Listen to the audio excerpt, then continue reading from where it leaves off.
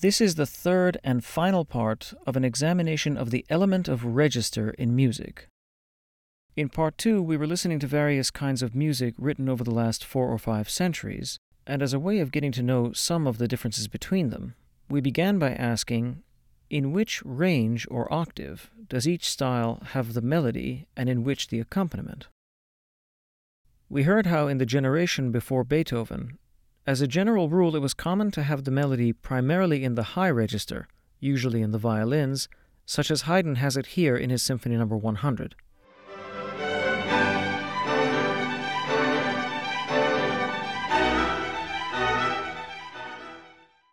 But with Beethoven, the melody went from octave to octave throughout the available range.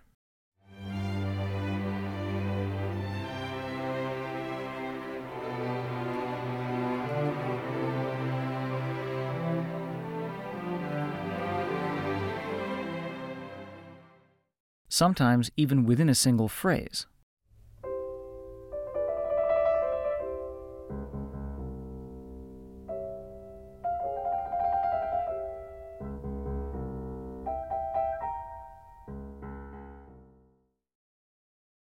As these examples show, simply by virtue of being high or low, a melody's pitch level adds an effect of its own.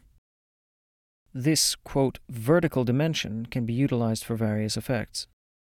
The symphonies of Beethoven derive some of their intimate moods from the use of it. Sometimes the register a melody is written in can blur the boundary between what's melody and accompaniment, or even what's music and special effect. And in Beethoven's case, this produces an extraordinary and enigmatic sound that's like a combination of the two.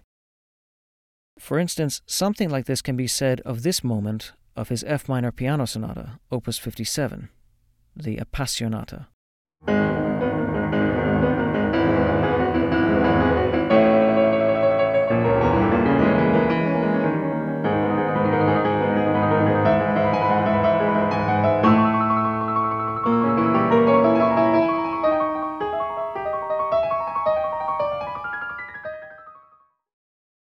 A passage like this is certainly a melody of a kind, but it's an effect at the same time, and it's one that comes from the fact that the melody repeats at a higher octave.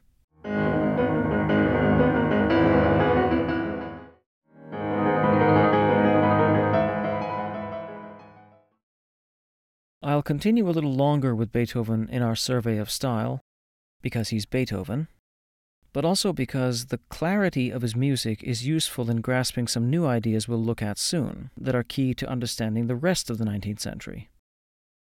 This will mean repeating one or two things from parts 1 and 2, but it's essential to have very clearly in one's mind the two properties of register and their function as a point of departure for those new things. So let's review them one more time. If we begin by imagining all the notes available to a composer, imagine a piano keyboard for this, it's natural to assume that the only relationship these notes have to each other is that one is higher or lower than another. In other words, that their pitch is all that distinguishes them. It's of course true that no two notes are the same on the keyboard from highest to lowest. This is the first property of register, what I'm calling pitch level. And if we were all dogs, ducks, or donkeys, I suppose, I don't know for sure, this is all the difference one note would have from another. But for humans, this isn't the only relationship the notes have. Sticking just with the white keys of the keyboard for the moment, if we play one and continue consecutively up another 7 keys, we would recognize that we've arrived at the same note 1 octave higher. In other words, there's a further division of the pitch space, every 8 notes, where the same relationship repeats between these 8 as did between the previous 8, and so on. Each of these octave ranges can be called a register. And because the 8-note range repeats higher and lower, we have multiple octaves. And they're equal and not equal to each other all at once. They're equal in regard to their makeup, the same 7 notes plus 1. They're unequal in regards to their pitch, as we said before. But it's the equality of the octaves that gives us the second property of register, octave equivalence. And it's tremendously important for music in the following way. If a man listening to a flute can hum the melody it plays, even though the range of the man's singing voice is considerably lower than the flute, it must mean that something about the music is separable from its range and remains recognizable in a different octave. The melody is register insensitive. It can make sense outside the octave in which the flute played it. Octave equivalence gives us register insensitivity in music, and this is the most important point to remember for coming discussions and episodes. This is what we mean when we say that octave equivalence preserves a melody across all octaves. So I can sing a tune and change the octave in the middle without disrupting, quote, the tune as you'd recognize it. Silently streaming, and the rocket's red glare, the bombs bursting in air, gave proof through the night that our flag was still there. The melody is still intelligible across the change of octave. This is something opera singers are very familiar with. They'll sing their part as it is until the high notes show up, which they'll lower an octave to save wear and tear on the voice in rehearsal, saving their voice for the performance. It's called marking. Now, this should seem stranger than it is. A melody, after all, is a series of notes in some order, which naturally creates a contour as its notes rise and fall. Shifting half of the notes down to another pitch level should distort that contour and alter the melody drastically, and indeed it does. And yet, doing this by exactly 8 notes somehow preserves the contour and the sense of the tune. It doesn't lose any important feature by being transferred by an octave. This is because transferring the notes exactly 8 notes down or up means all the notes are again the same notes, just in another octave. The A's are again A's, the B's are again B's, and so on, what are called pitch classes. It's comparable to holding an object in front of a mirror and moving your gaze back and forth between it and its reflection. Viewing an object in 2 such equivalent universes gives an acceptably equal image than if the mirror distorted the shape of the object. However, any effect the melody has in one octave and not in another, or any feature that doesn't survive the transfer, is obviously register sensitive. This is more often true of instrumental effects. And here I'd like to anticipate a possible misunderstanding. Effect can mean at least 2 things here. In one sense, it can mean an extra musical effect, a suggestion like a visual image not directly related to music, the effect of a rhythm being like a march. In another sense, effect can refer to a mood, as in the effect is peaceful or relaxed. And while that can be due to the register, it doesn't have to be. A melody may very well have a different character in a low, middle, or high octave, yet be equally peaceful in all 3. We have to be careful not to equate a state like peaceful as coming from register or from any one element.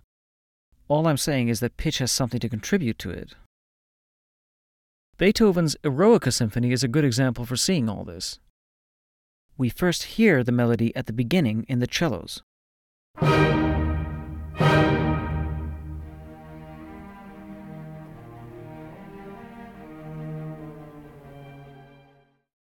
Soon it passes into the flute, clarinet, and horn several octaves higher.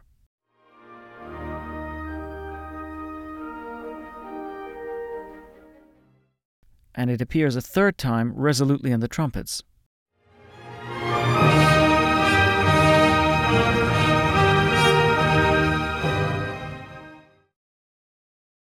The mood is rather grand in all 3. Nothing about it has to be in a low octave, like the cellos, in the middle, like the trumpets, or high, like the flutes, to be grand or whatever the emotion is.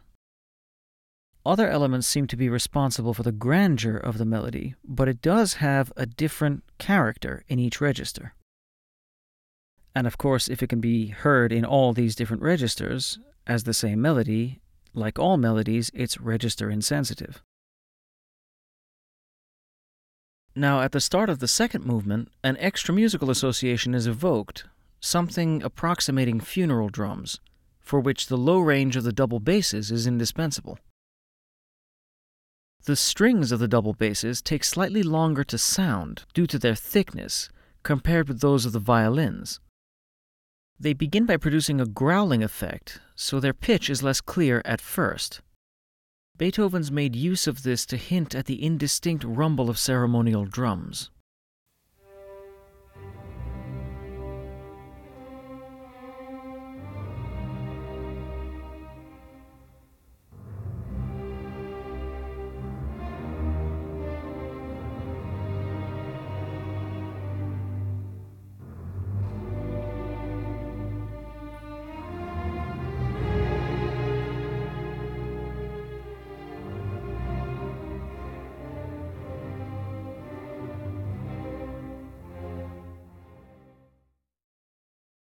And yet, this marvelous effect isn't so unambiguous that you don't hear the notes as a melody at the same time. So, while the low octave lends it the gloomy mood and association, there's just enough pitch class audible in the notes to hint at melody as well. This is what we're referring to when we say that placing a melody in a low register often blurs the distinction between music and effect, or between the two properties of register. The double basses and cellos have a combination of register-specific effect and melody, which is register insensitive. It would be ruining the subtle effect, for example, if to more fully realize the extra musical imagery, a conductor were to replace the double bass notes with actual drums. That would wipe away the faint ghost of duet between bass and violin.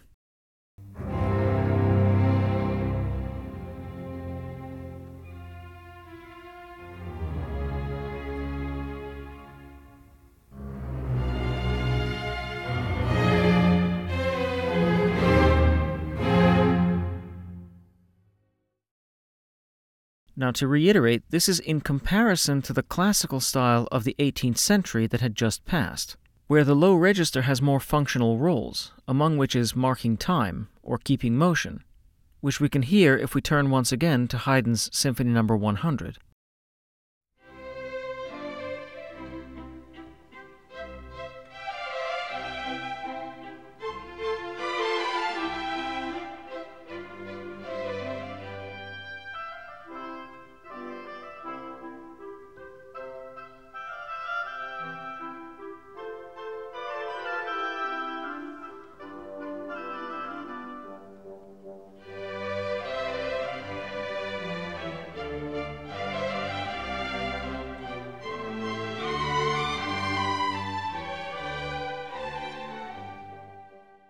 Again, I'm simplifying matters quite a lot, but it's basically true to say that in this style, the attention goes to the upper register, as the melody is predominantly on the violins.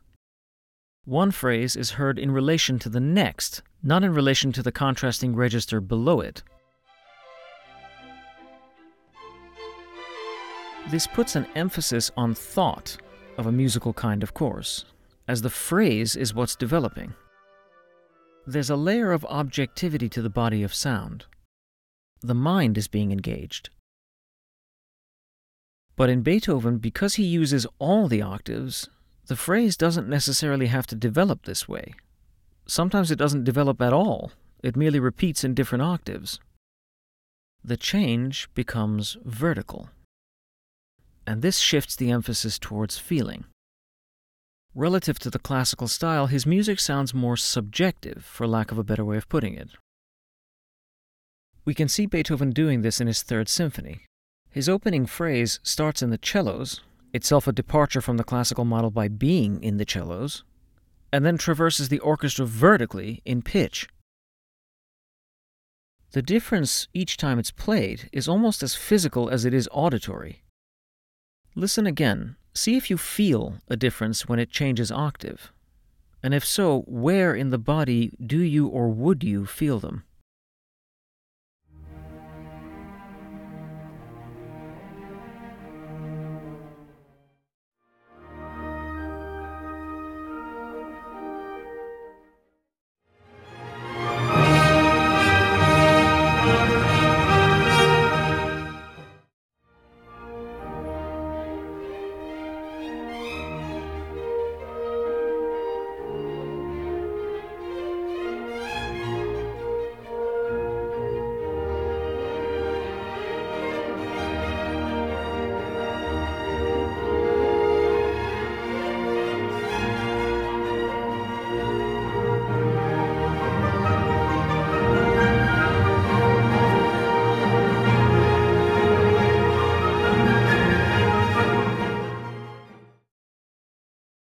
Well, if you felt anything while you were hearing all that, or even if you felt you were gazing in an upward or downward direction in your mind, this is the inward sensation that pitch level brings to music.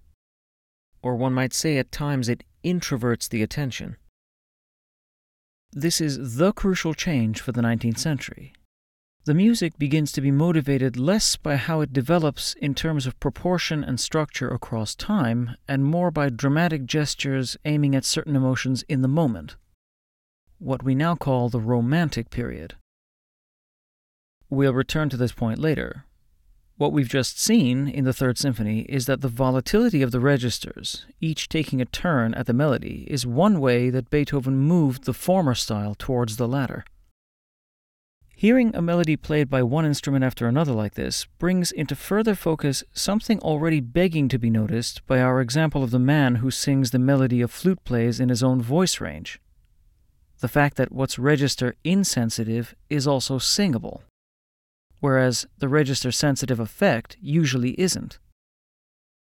You can hum the tune you just heard perfectly, but singing the growl of the funereal double basses we heard earlier is not possible. In other words, register insensitivity goes to the heart of even our musical memory. What's singable is easy to remember. It also makes the unsingable parts easy to forget, for better and worse. As we said in Part 1, our memory of melodies seems to be in some hypothetical single octave in the mind that has no specific register. Our memory is in a sense register insensitive.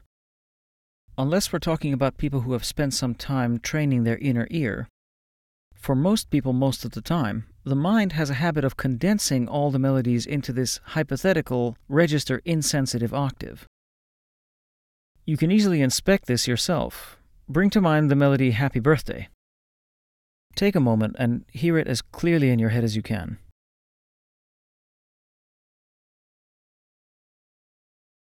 Now, change the song to some other one that you know, and hear that as clearly as you can.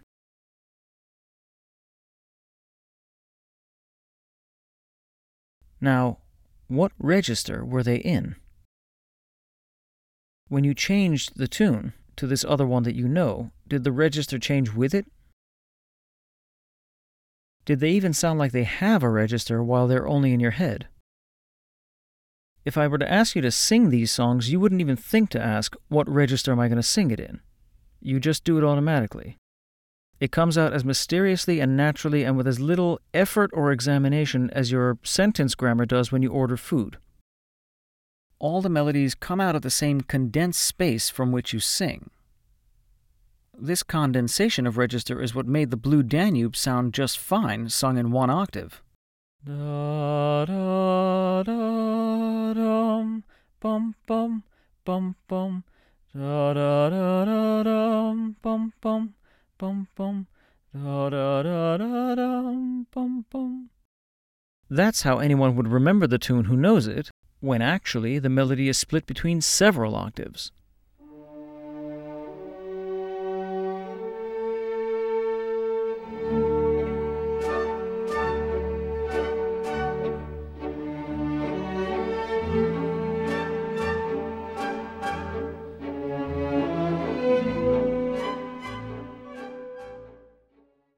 There's a musical grammar operating somewhere in the mind that prunes down music to the gist. In other words, there's more information coming to the ear than you can remember, and what the mind does is to keep the tune and forget the exact register. We condense the melody into our singing range. In fact, if we didn't do this, melodies like the Blue Danube would be unsingable. Da, da, da, dum. But the fascinating thing is that we remember it that way too, the condensed version, rather than how it actually was.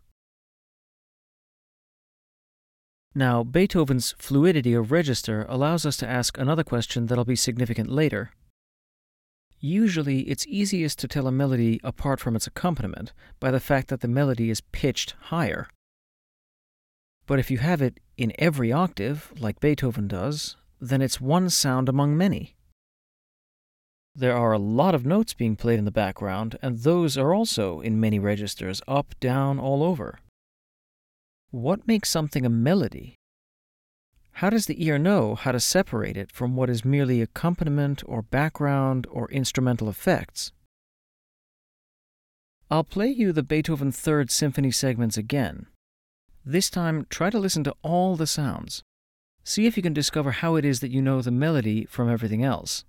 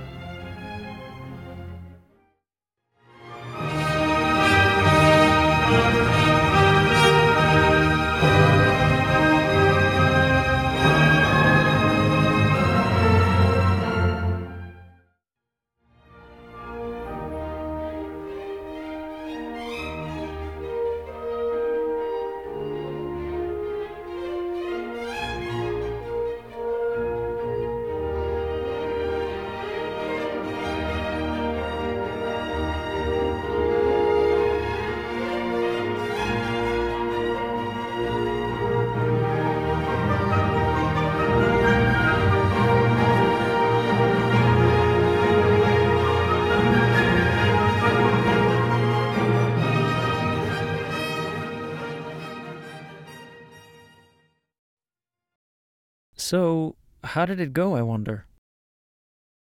If you guessed things like it's slower than the background, its rhythm is different, it's louder than the rest, it's the same tune over and over while everything else around it is changing, and other things like this, all of these are valuable observations, and you should hold on to them to further your own insight. You definitely shouldn't worry if your answer turns out to be different from the one I give, and I can see the look on some of my musician friends' faces who will know what a difficult question I've thrown at you. But the point is simply to focus your ears to finer differences between one type of melody and another. The full answer, of course, can only be given by referring to several elements, but we're concerned right now only with register. And if we limit ourselves to what register has to say about it, we arrive at what I think is one of the most interesting phenomena in music. One that's directly related to pitch level on the one hand, an octave equivalence / pitch class on the other, and our hypothetical register-insensitive condensed octave in the mind. It also lets me deliver on the promise I made at the end of Register Part 1 of saying something interesting about them.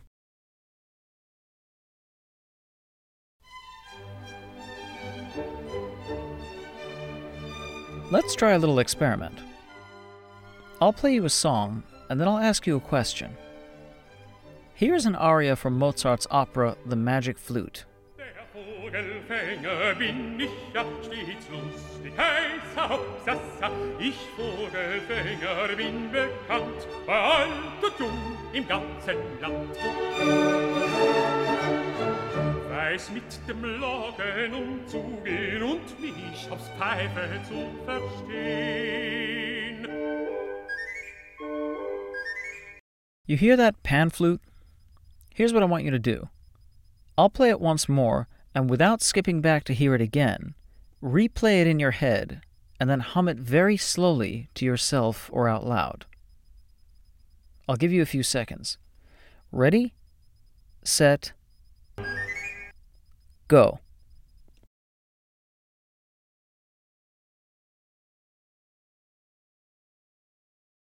Were you able to do it? I'm guessing you came up with this.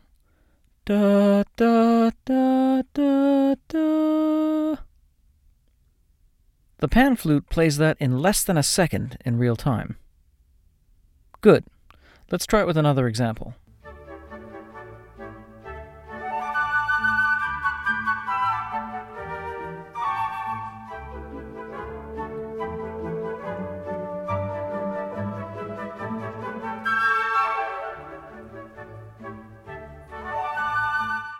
This is the dance of the reed pipes from Tchaikovsky's Nutcracker Suite. You hear that upward swoosh? Let's try the same thing with that. See if you can slow it way down and sing just the upward swoosh back. This is an experiment listening to your inner ear, so again, try recalling it from memory. Don't skip back. Here's the part. Once more. Ready, set, go.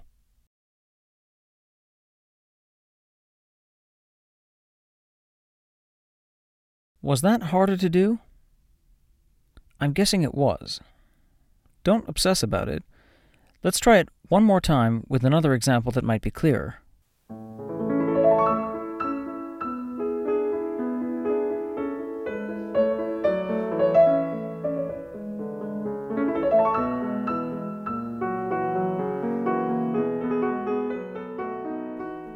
This is Beethoven's Piano Sonata No. 2. Here's the riff. Once more. Ready, set, go.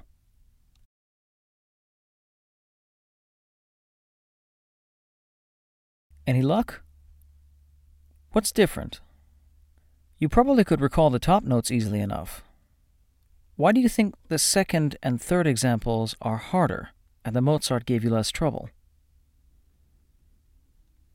There are a few differences, but there's one major reason. The pan flute notes in the Mozart example are all in the same octave. As long as notes stay within the range of one octave, the ear has no trouble absorbing them, even if they're very fast. But the moment a bunch of notes cross a span larger than an octave, the ear somehow economizes attention and gives up on following them individually. Instead, it absorbs only their direction as a rising or falling sound. In other words, there's a barrier at the distance of an octave from wherever notes begin. It's similar to an optic blind spot. When you're trying to find your blind spot, you fix your gaze at one point with one open eye and move an object to the side of that point of focus until the object disappears from view. You can see around what seems like a vanishing point, and if you move your eye, the blind spot moves with it. Well, from wherever notes begin ascending or descending, there's an auditory deaf spot at the distance of an octave, above and below, past which the notes get obscured. The only thing the ear clearly perceives when this barrier is crossed is that a bunch of notes went higher or lower. The fabric of the vertical dimension is such that within an octave, your ear absorbs the song accurately enough to recall it and sing it. Outside that range, it's as if the notes pass through a curved space that distorts their sound. Of course, distorted is not the same as disappeared, so the deaf spot is not exactly analogous to the optic blind spot, because with your blind spot, you see nothing at all, including the blind spot itself. With the octave barrier, you still hear the change of frequency, because you do hear the rising or falling pitch, just not with enough clarity to hum them back. The thing that's actually distorted is their melody, so perhaps we should call it an auditory tone-deaf spot. To put it in terms of these two properties, there's a loss of pitch class, but not pitch level. The thing that made the notes singable was their equivalence to the same notes in other octaves. For that, they have to be clear in some octave. If the notes span a larger space, they're not clear enough in any one octave to then be extracted out by octave equivalence in our condensing single-octave memory. The reason why Strauss's waltz sounds fine even if its phrase is in different registers is that the first half of the phrase is in one octave and the next half in another, but neither crosses the boundary of its own octave. Octave equivalence can then do its work of preserving the melody. If we formulate this into a rule, it goes something like this. A melody cannot cross a range greater than an octave in a single direction and retain its clarity. If it does, it turns into an effect. So a part answer to what makes something a melody is it generally stays within a range of one loop of the musical alphabet, or octave, most of the time. If you can hum it, chances are its range is small. And when you're searching your voice because Happy Birthday is too high or low for you, it's this octave barrier that you're sensing and trying to cross correctly. You literally cannot sing intelligibly, even to yourself, until you've located where the octave is that everyone's singing in. You can almost feel this. I don't exactly know why this is. I've wondered about it. It's interesting that a tune can be out of singing range, but will still be absorbed as long as no part of its span exceeds 8 notes. That is, it's as if the ear is okay with anything that would be singable if it were brought into singing range. It suggests the ear listens vertically, through all the octaves. If we come back to our mirror analogy, it's like looking into the infinite reflections. You can see an object you hold in any of the reflections as long as you hold it within the borders of the mirror. Most melodies stay within an octave, and we hear the internal relationships easily. You might also be thinking, a melody is easier to recall the slower it is. That's true, but even then, never as easy as when it's in one octave. For example, here's the Tchaikovsky slowly. My friend Melanie Chirignan has kindly played it for us at a slower tempo.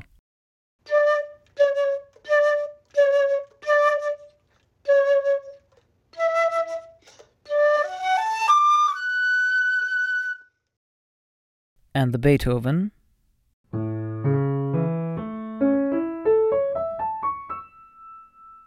But neither is as clear as... Here's Melanie again on the piccolo.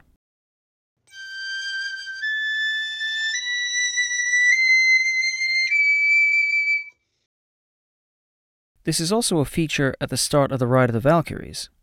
The string's thrust, as I called it, is a 5-note rise.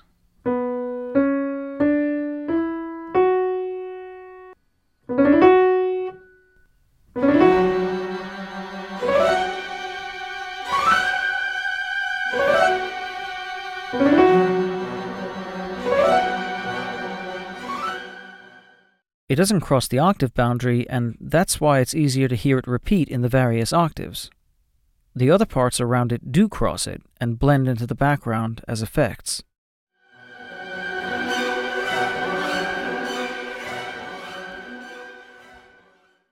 With some experience, the ear can learn to distinguish these notes as well, but it's not necessary, nor does being able to do it improve the appreciation of beauty significantly, so we don't need to worry about it. You may feel the need to listen to this segment more than once to fully get the sound of this into your ears, and if so, I encourage you to do that. The octave barrier demonstrates that we have a melody comprehension range of 1 octave. So a melody is perceived and separated from the background by the fact that its notes stay within the span of an octave, no matter how high or low that octave is.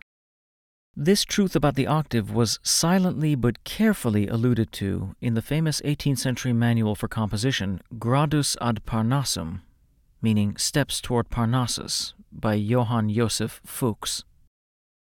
Today, in many ways the book is profoundly misunderstood, but it was the one from which Haydn, Mozart, and Beethoven were given instruction.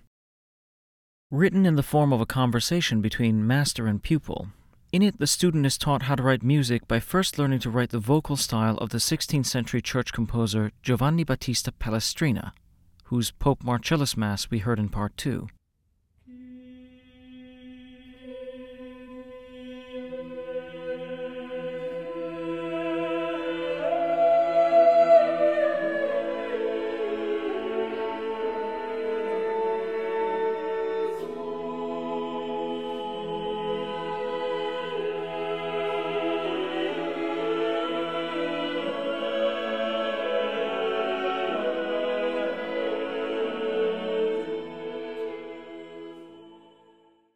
At one point along these lessons, the master objects to a melody written by his pupil.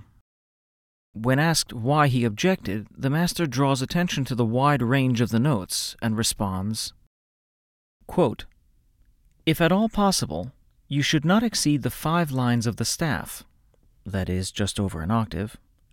One must always keep singableness in mind." End quote.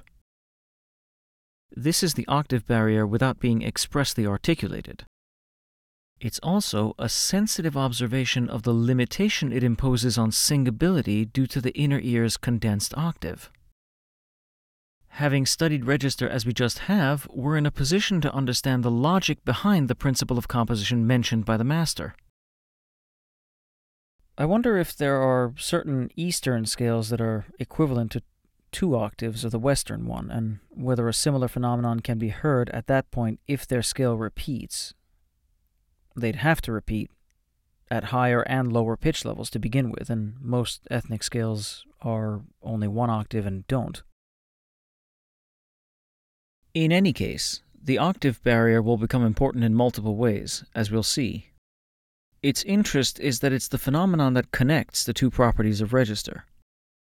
By widening the span of a melody to more than an octave in either direction, the melody which the ear absorbs through the second property of register, octave equivalence, turns into an effect of the first property of pitch level.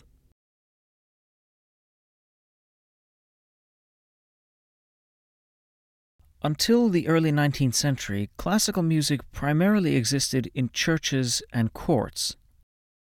And appropriate to the functions of those locations, classical music's themes and subjects were, for the most part, biblical or mythological in nature.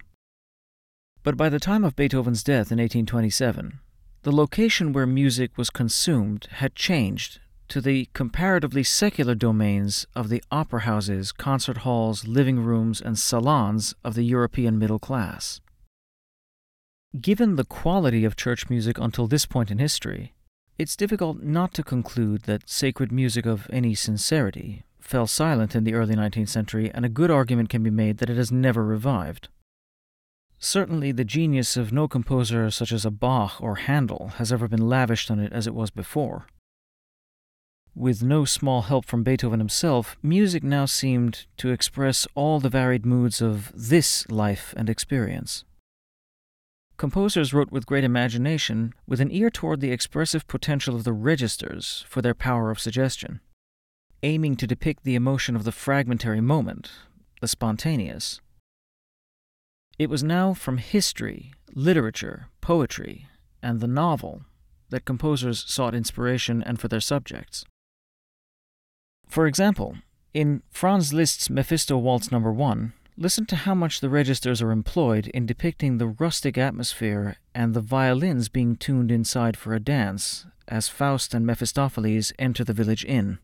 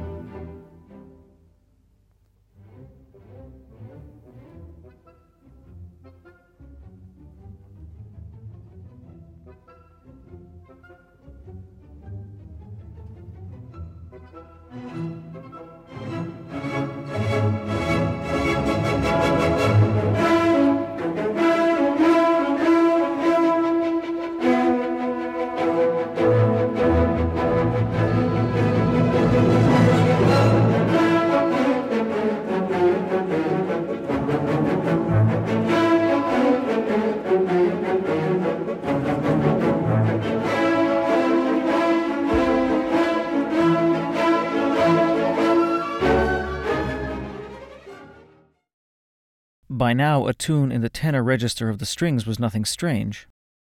Mephistopheles grabs the violin out of the hand of a fiddler and plays intoxicatingly as Faust gets deliriously attracted to a dark-haired woman.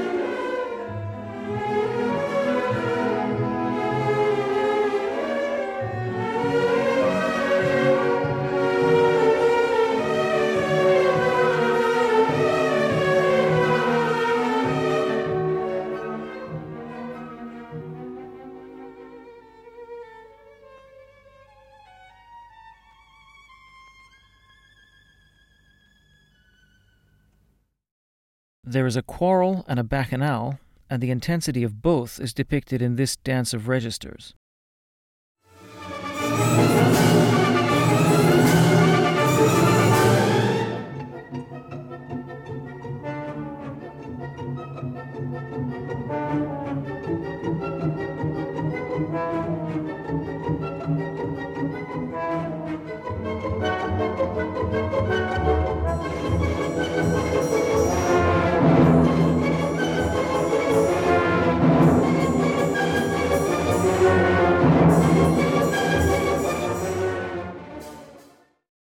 When Liszt transcribed this piece for piano, this moment turns into a testament to his genius for evoking imagery and sounds on the keyboard.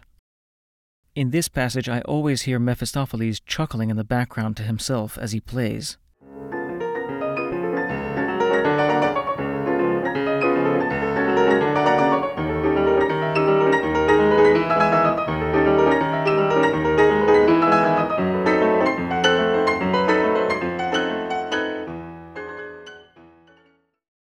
As you can plainly hear, the 19th century was the age of virtuosos, all struggling to innovate new sounds on their instruments.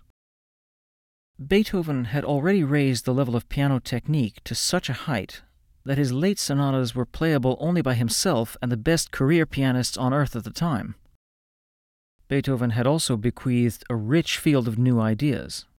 And indeed, the music of the whole century can be seen as a reaction by all composers in one way or another to the near inescapable influence of Beethoven. But running your hands up and down the keyboard to show your skill is certain to err on the side of noise, and register will become the chief element of abuse. As a lesser composer tries to copy an effect by Beethoven without having the rest of his genius, two errors become easier than ever before. It's suddenly possible to have a promising idea in the, quote, wrong octave, or to think that contrast of register is a good idea in itself. Listen to how even Liszt ends this very Mephisto waltz.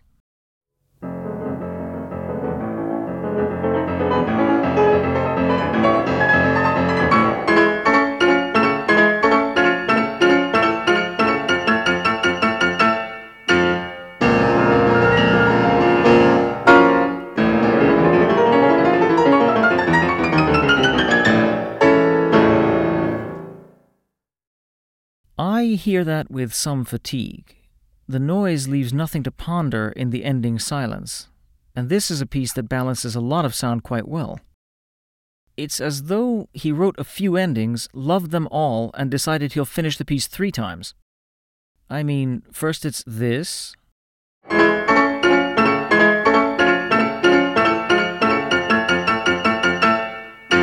then it's this, then it's this.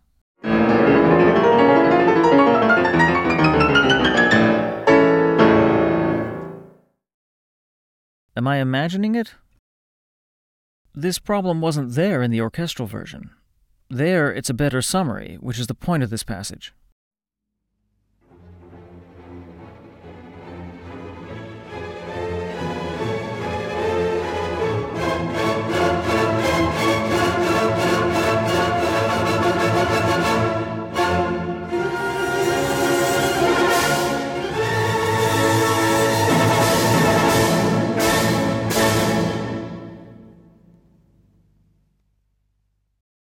The fact is, many of Liszt's effects on the piano were written to sound like he had more than 2 hands, and when he played them himself it must have looked like it too. This flaw affects nearly all the great piano composers from this point on. For example, I feel this same fatigue in Rachmaninoff's Third Piano Concerto at least once in each movement, if only for a moment. Both the orchestra and piano parts seem to me to overexploit register.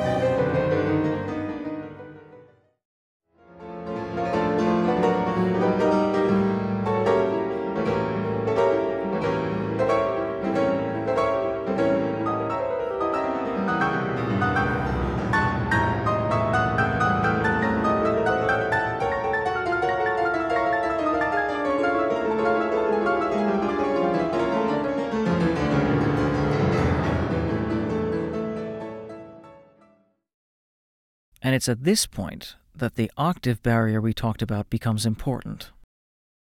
Its rule was this: when notes pass the span of a single octave in one direction, they become effects rather than melodies, and octave equivalence dissipates.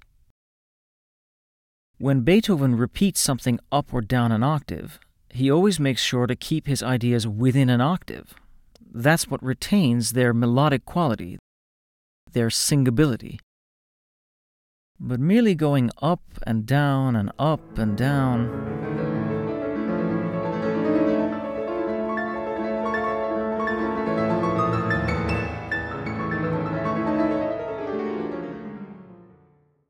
all this pyrotechnical display is eminently forgettable as music. You might feel differently, and that's fair, but to me there's a slight but telling abuse in these moments that invites a certain attention deficit. So in fact, one of the great challenges of this age was how to show technical brilliance while containing the noise from the inevitable register overload. This is as good a question as any with which to introduce Frédéric Chopin, one of the most gifted at striking this balance. Listen to this tune from his G minor ballad, Opus 23.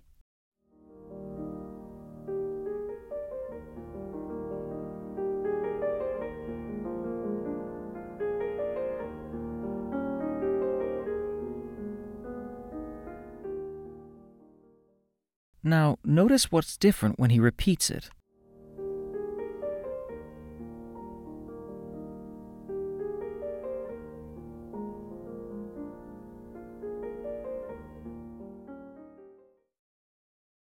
It's verbatim, except that the last note is repeated an octave higher. Beethoven routinely repeated a phrase several times in different octaves, as in his Sixth Symphony. Chopin is doing a similar thing, but with one note. It's an embellishment through register. It adds nothing but the sudden brightness of a higher octave. A little grace, but doesn't really change the symmetry of the phrase. Being a miniaturist helps. Most of Chopin's pieces take a few minutes, sometimes even less. Later in this piece, he does this again. Now it's twice up an octave.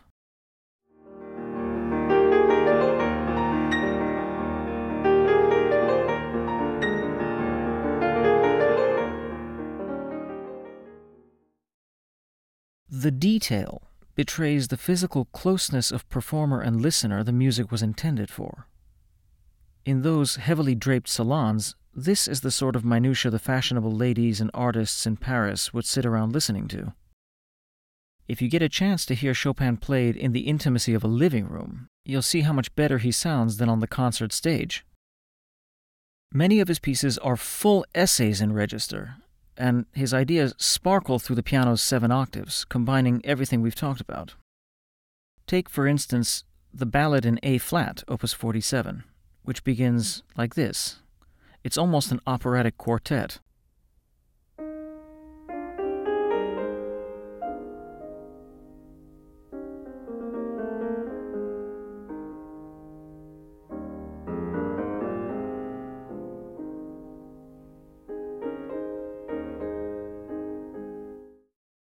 The part you'd sing keeps changing register.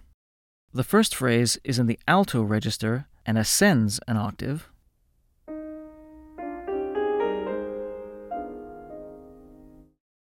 The second answers in the tenor register and descends an octave.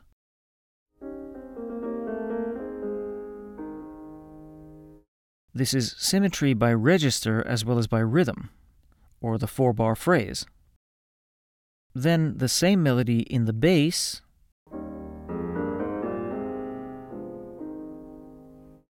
and the cadence back up in the alto or low soprano.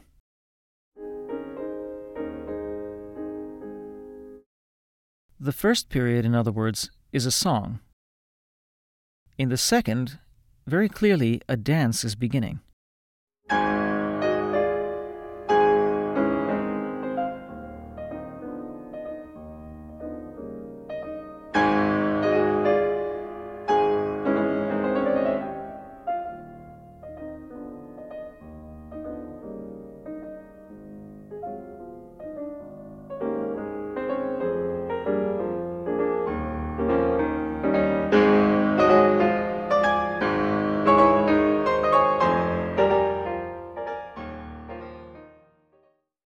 there's another symmetry here. The first period began in the middle registers and expanded outward towards the ends of the keyboards with the hands going wide. This one begins with the hands in the outer registers and moves into the middle of the piano. Notice it's also a contrast dynamically. The first period was soft, the second one is loud. Now, pay attention to this sighing motif in the middle. This boom, da-da, boom, da-da.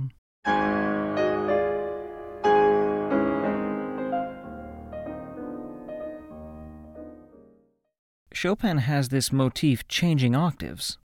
In the alto, it's da-da. In the tenor, it's da-da.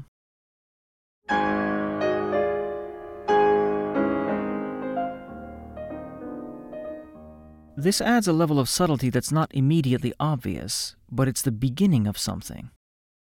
As we've seen before, even though the melody is shared by the registers, we hear this song through them vertically in our hypothetical octave because of octave equivalence. But now listen to how this motif, which comes out of the middle registers, expands into the full range of the keyboard, where the hands begin gliding up and down. This crosses the octave barrier in both directions, and gradually obscures the tune, leaving only the rhythm and the direction. That changes the song into a dance, and the gradualness of the change is magical.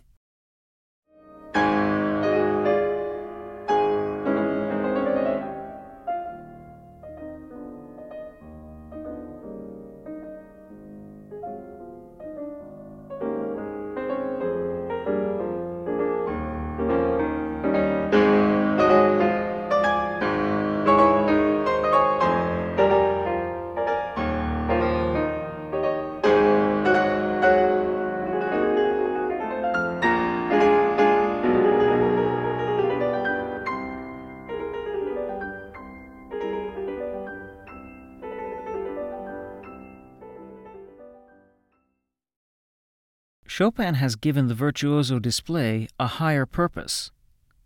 It comes at the point the dance takes over from the song. Try to sing this from the beginning, just to see how gradually it becomes impossible to sing, but easier to feel in the body. Now, there's another flourish over the whole range, but this time it's a summary.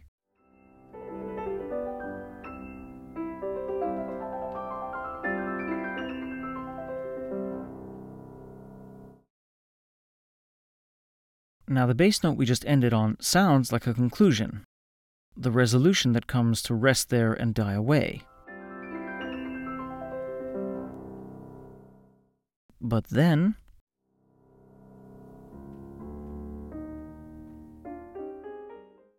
it rises. The bass note is an end and a beginning. Going to it, it's a resolution, a slackening of tension. Coming from it, it's suddenly a lead-in back to the song, the opening period. This is because the passage that just ended was only half of the first section. The section has to close again, and it closes by repeating the first period. But these details weren't necessary, unless you want to keep attention on the lowest octave for some reason.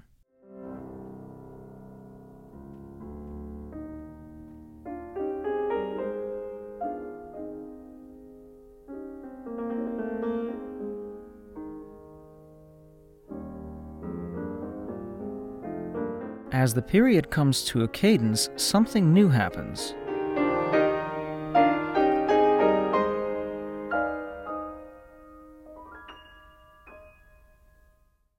There's the miniaturist Chopin, a little repeat up the octave. That creates a little tension too, like the bass right before. Suddenly leaving one register and jumping to another like that leaves phrases unfinished in different registers. If you keep drawing attention to the registers, there's going to be literally attention to them. And now they resolve as a song, in a melodic, singable way, first in the bass and then in the soprano.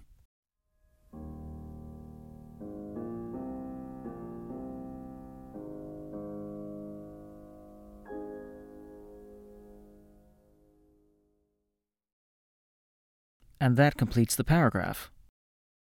The whole section has a register goal. It begins around middle C and ends in the outer treble and bass. It's Beethoven's vertical development in a new guise, in the embellishment, the motif, the phrase, the period, and the whole section.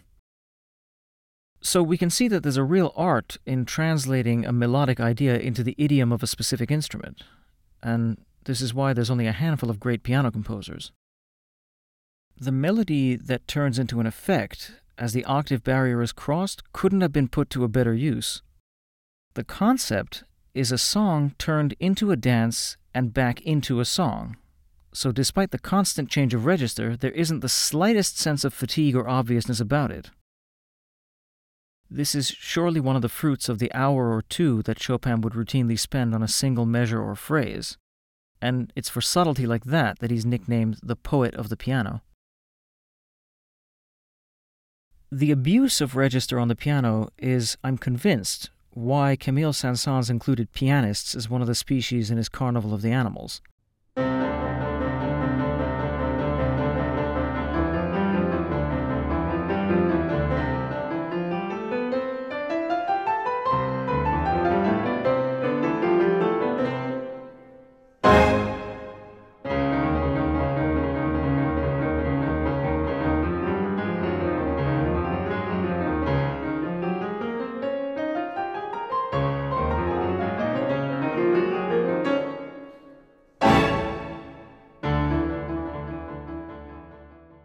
Nineteenth-century audiences familiar with the inelegant virtuoso noise would have gotten Saint-Saëns' wit immediately, that of pianists being animals with a one-octave scale as their mating call.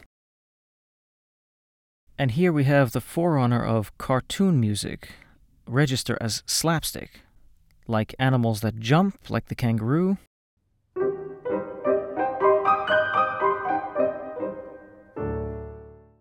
fly overhead in the aviary,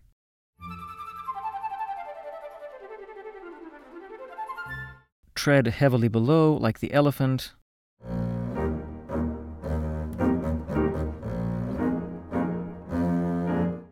and of course swim in the aquarium.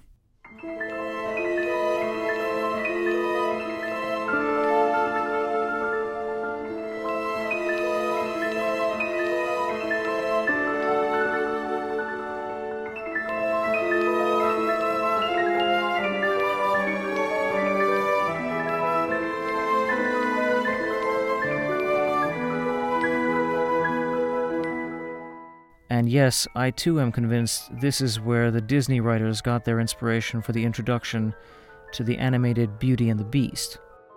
It does have an uncanny resemblance.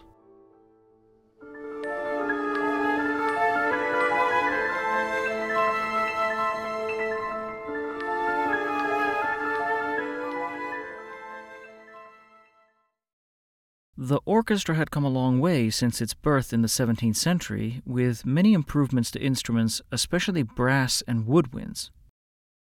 Richard Strauss observed that among the many innovations made by Wagner to the orchestra, one of them was to demand, quote, the virtuoso technique of the solo concerto for all instruments of the orchestra. Beethoven had already required this in his last string quartets. End quote. In fact, many changes to instruments are because of virtuosos, who work hand in hand with instrument makers and composers. On this matter, Strauss made the following illuminating remarks. A composer, in his judgment, should, quote, ask instrumentalists of all kinds to familiarize him with the exact technique of their instruments and with the timbre of their registers. He should, so to speak, try to find out the secrets of the orchestra tuning room. There are improvements which an inventive player may have discovered for his mouthpiece, for details in the construction or the material of his instrument, technical tricks devised in an idle hour for the player's own amusement. All this may open unexpected vistas to a creator in search of new forms of expression for new ideas. It may be more valuable for progress than any treatise which is primarily based on the achievements of the past. Thus, the practical instrumentalist, through his skill, stimulates the composer to new ideas. Great ideas, on the other hand, which at first do not seem feasible, gradually lift the ambitious instrumentalist to their level. They have had the greatest influence on progress in the improvements in their technique and on the enrichment of their expressive possibilities." End quote. With the finishing touches put on it by Wagner, the modern orchestra was now an ensemble of virtuosos in each chair, with vastly greater flexibility in the type of music it could play in each register than ever before. The Ride of the Valkyries is exactly such an example.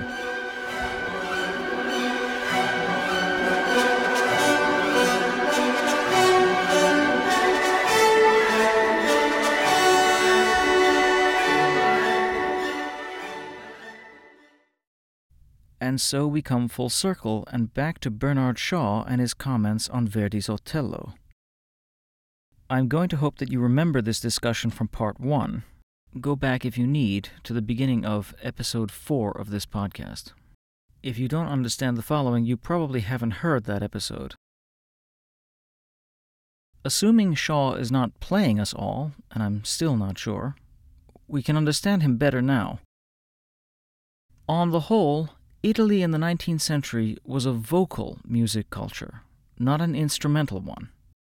Music meant melody, and there's great wisdom in that assumption. After all, how much talent does it take to write a vamp? Pa pa needs no genius, but writing a great tune does.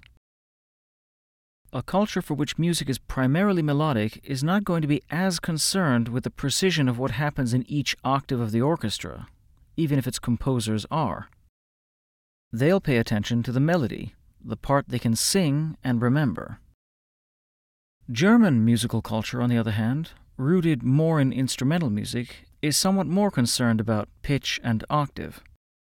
This is a cultural difference respecting register and its sensitive and insensitive aspects, if we were to turn to our terminology.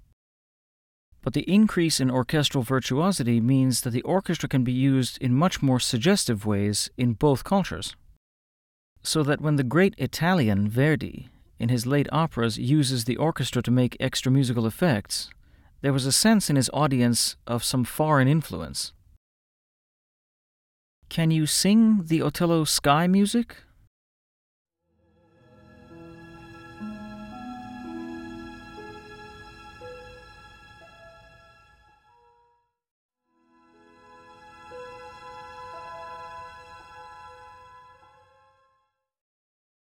No. The effect is tied to the exact pitch, which is register sensitive, and that's tied to the instruments, which is way too high for the voice. The effect is not in the voice part. Il Baleine, on the other hand, from his earlier opera Il Trovatore,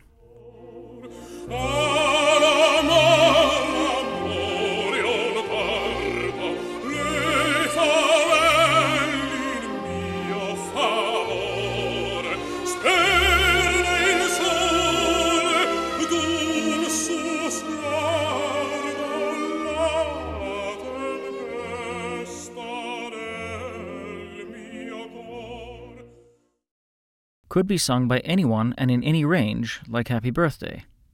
That's register insensitive.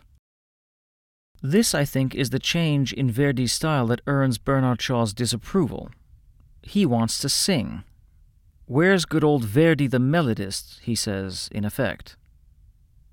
The same idea doesn't bother Nietzsche at all, because of the curious internal sensation a register can create that Beethoven had already exploited.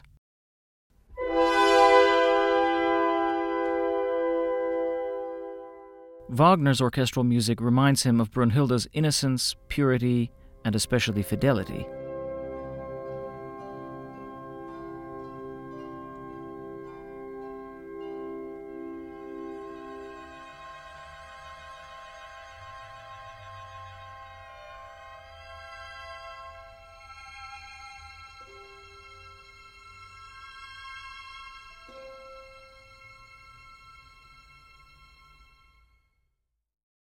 We can see that from a deep study of earlier music, Verdi had learned what his tradition couldn't have taught any composer.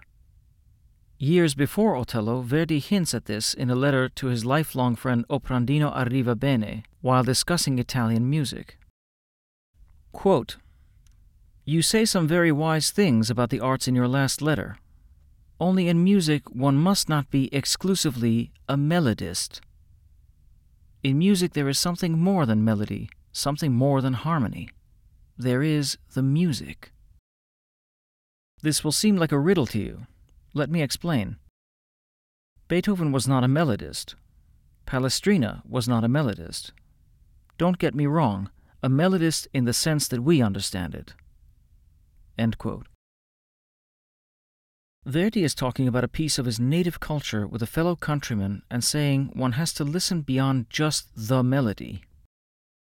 He's speaking generally, so he's not going to spell it out, but he's explicit enough about the fact that music shouldn't be limited to just the melody as we understand it, in quotes. In short, only what's singable, and relegating everything else to accompaniment. What register is the tune in? What instrument plays it? Is it the melody, the only one, or is it one of several? And a great deal more questions besides these go into what Verdi refers to as, quote, the music, when referring to Beethoven and Palestrina. With this in mind, let's re-listen to the Act 1 segment of Otello. Right before the nightscape that brings the curtain down, Verdi sets to music Otello's words, "A kiss, another kiss."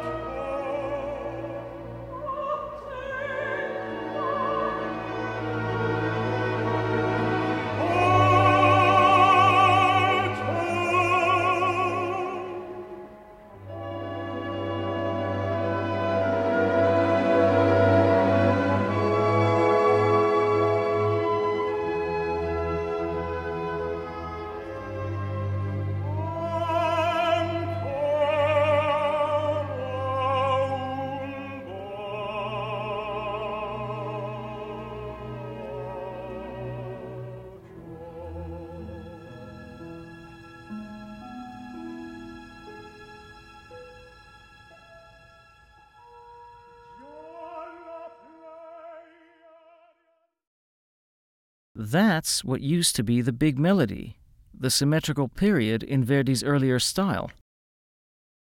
Now, rather than sung and doubled by the instruments, Verdi writes it for the orchestra and has Otello sing against it.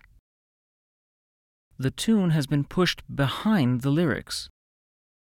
This puts some space between character and music, where the melody can be heard as an inner thought or feeling that wouldn't have been associated quite that way otherwise.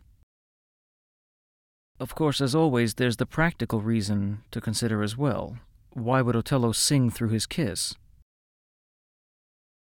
Like the Chopin ballad, there's a two-note sighing motif here as well, based on the two syllables of the word bacio, which I think everyone knows in Italian means kiss. Un bacio, ancora un bacio. The third phrase is very interesting, right before the words "another kiss," where Verdi meaningfully repeats just the sighing motif up an octave. This is what Chopin did with the octave embellishment.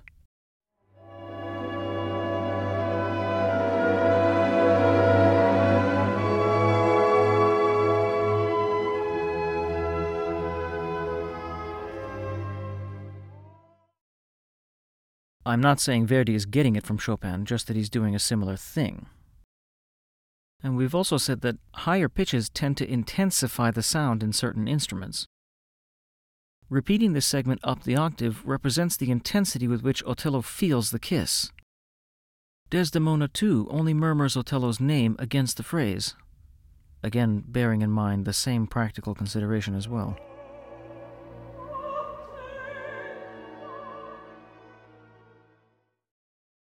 This melody reprises in Act 4 when Otello, now wounded and dying after having murdered Desdemona, goes to kiss her again to join her in death. Verdi's letters show that he wanted Otello to die before completing his last syllable, bacio, taking literally Shakespeare's lines. I kissed thee ere I killed thee. no way but this, killing myself to die upon a kiss. Ucciderti, sposa, ti baciai.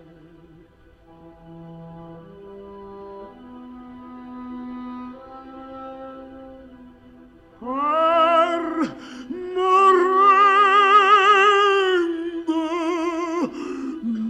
nell'abbra in cui mi giaccio.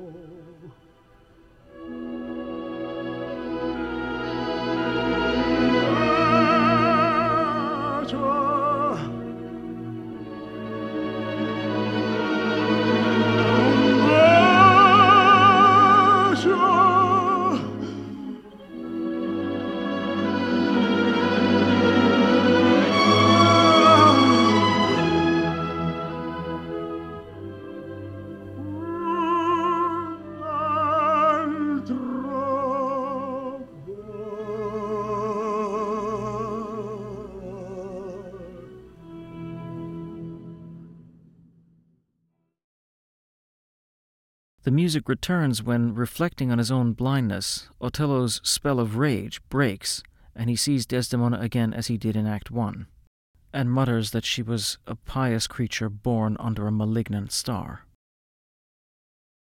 The absence of Desdemona's voice where it was in the melody becomes indescribably painful. This melody, then, is, among other things, Othello's loving gaze. The pace, the flexibility in the melodic period, the melody straddling 2 octaves, the registers being half accompaniment, half effect, the orchestral associations of physical states, all this shows Verdi wants his audience not to sing along, but to feel and listen to the character in front of the sound, and what reality looks like to him when he's seized by his subjective impressions. Far from just entertainment, I think this invites us to pay attention to the conflicts, mental or moral, as approaching more the way a psychologist, someone like Freud, might describe them. And indeed, when Othello premiered in 1887, Sigmund Freud's co-author, Joseph Breuer, had already treated the woman called Anna O, the patient zero for psychoanalysis, and the first psychoanalytic papers were shortly to appear. Othello dies precisely at the analogous moment, in the reprise in Act 4, as the sky music in Act 1. His death struggle on the floor is depicted in the strings. This low register-specific effect is as appropriate here as the high register one was in the first act, and the curtain is brought down in exactly the same place in both.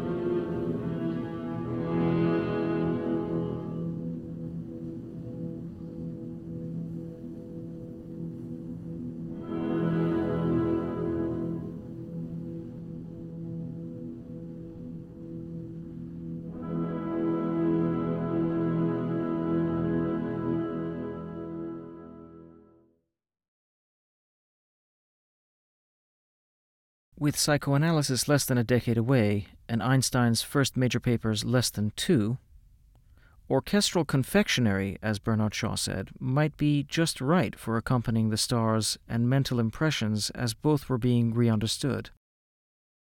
In retrospect, Verdi seems to have been ahead of Shaw in expressing the stars impressionistically as well as melodically.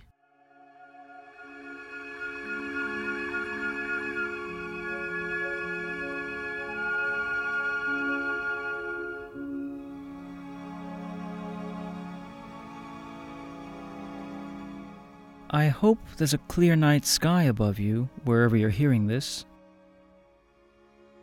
Neil deGrasse Tyson bids us to keep looking up. I bid you to keep listening up and down and to every octave in between.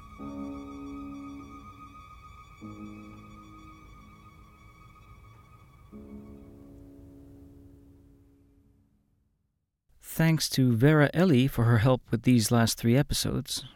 Really, one large episode split into 3. Thanks also to Melanie Chirignan. And a big thanks to the woman who sings Happy Birthday in Part 1, and who, when I began work on these episodes, was my girlfriend, and is now my beloved wife. Thank you, honey. And thank you again for listening. I'm Sina Kiai. This is Thinking in Music.